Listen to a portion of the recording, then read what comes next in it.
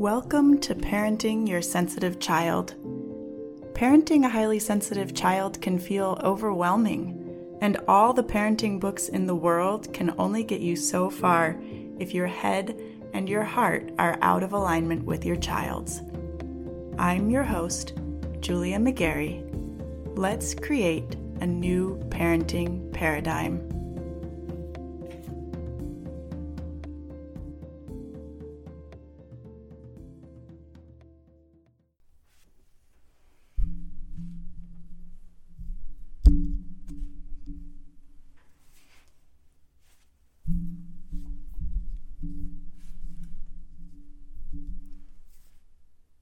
Hey y'all. I mentioned last week that I wanted to share a story with you about bedtime and problem solving. One of the biggest things I work on with my clients is including their children in the problem solving process. We talk about having conversations outside of the moment when everyone has calmed down. One of the challenges that often arises, though, is time. It can feel like there's no time to have these conversations, and then you just feel stuck. The pattern persists, and you're scrambling for ways to solve it in the moment that may or may not work, and you're never actually getting to the true root of the problem. So, I want this story to be an example of what's possible. I want it to be evidence for you that these conversations don't have to be hard. You ready? Over our winter break, we were spending a lot more time gaming than we normally do. My daughter got a Nintendo Switch for Christmas. It was a lot of fun, but we noticed that bedtime was becoming a bigger challenge too. There was a lot of resistance, a lot of standing in front of the mirror doing nothing, a lot of running out of the bathroom and doing anything but getting ready, and a lot of frustration on the parental end of things. I found myself losing my patience and raising my voice to get her attention, which is not how I want to engage with my daughter. It's not how I want to show up. And when I do find myself doing this, because we're all human and none of us are perfectly calm all the time, that's important to know. You don't have to be perfect. When I find myself doing this, I take it as a sign that there is work to be done. So, when I saw this becoming a pattern, when I found myself getting frustrated at bedtime on more than one occasion, I knew I needed to have a conversation with my daughter. I recognized this in the moment, and I made a mental note to circle back and talk to her about it once we were both in a better frame of mind. So I kind of put myself in the mindset of being on the lookout for when I could just mention it to her. And as I'm telling this, I realize this story is an example of how effective a change of scenery can be for resetting. See, we finished out the bedtime routine that night, picked out some books, and climbed into her bed. And I realized really quickly that we were both in better frames of mind. And so once we were there, I said, hey, I feel like getting ready for bed has been kind of bumpy lately. I'm not sure why that is, but I would love to talk to you and hear what you think about it. Whenever you're ready, I'd love to have a conversation and see if we can figure out a way to help it go a bit more smoothly for you.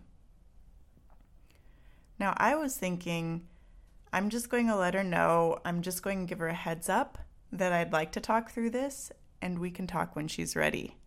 But do you know what happened?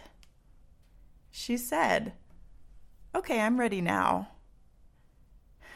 And I want you to know that it doesn't always go that way. I wasn't really expecting her to be ready right then. Sometimes they need more distance or more time to process. Sometimes they don't come to you. They don't come to you and find you to talk, even though you ask them to come when they're ready. And sometimes you have to bring it up again. There isn't one right way to have these conversations, but they don't have to be a big ordeal either.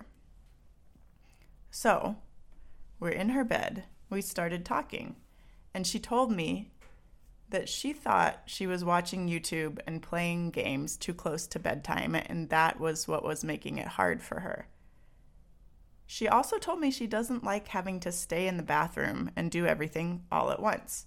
She wants to space out her tasks better and be able to play in between. So like she wants to brush her hair and then go play, and then come back and brush her teeth and then go play. That made sense to me. So she decided she wanted to make a schedule for her time off that gave her time to play with her new Nintendo Switch, watch YouTube, and play with her other toys. She wanted to turn off the screens earlier and start bedtime a little earlier too, so that she could space out those tasks and play in a creative, inventive way. She's a really imaginative kid. She really likes to play with her stuffies, and that was something she was feeling like she was missing out on. I told her that sounded like a good plan, and that we could always revisit it if we tried it and decided it wasn't working. And do you know what she did the next morning? She actually got up and got to work on creating her schedule. It was a bit more structured than I would prefer, but we gave it a go, and it worked for a couple of days. And then she realized that she didn't want to always do things in the same order, so we adapted. The things that stuck, though, were turning off screens by 5:30 and spacing out the bedtime tasks, so doing them didn't feel as overwhelming. Now, I want to say that if you have never tried this with your kids, it's so worth it. I strongly encourage you to give it a try. You will be amazed by how insightful they can be and how adept they are at finding solutions that work for them. And if you have tried it with your kids and it hasn't worked the way I'm describing it, or it's left you feeling frustrated, please don't give up. It is a process. It involves many conversations over time, a willingness to circle back, to try again, and a willingness to revise. You have to be flexible. You have to be willing to work with them at their own pace. Don't give up. And remember, this is something that I work with my clients on over the course of our 6 months together. It requires a shift in thinking on your end, and it may require some trust building for your child if you've been operating in a different way for many years. It is worth it. It will change the relationship you have with your child, and it's a skill that you can carry with you as they move toward adulthood. I hope this example helps you see how you could integrate conversations like this into your time with your child, even when it feels like that time is pretty full already. And I hope you have a wonderful week. I will talk to you in the next episode. Do you feel like you're parenting 24/7 and you're still not sure your child is getting what they need? Are you ready to stop parenting reactively and start living in partnership with your sensitive child? Are you ready to reclaim time for yourself and time for your dreams? Then you're going to want to explore coaching with me.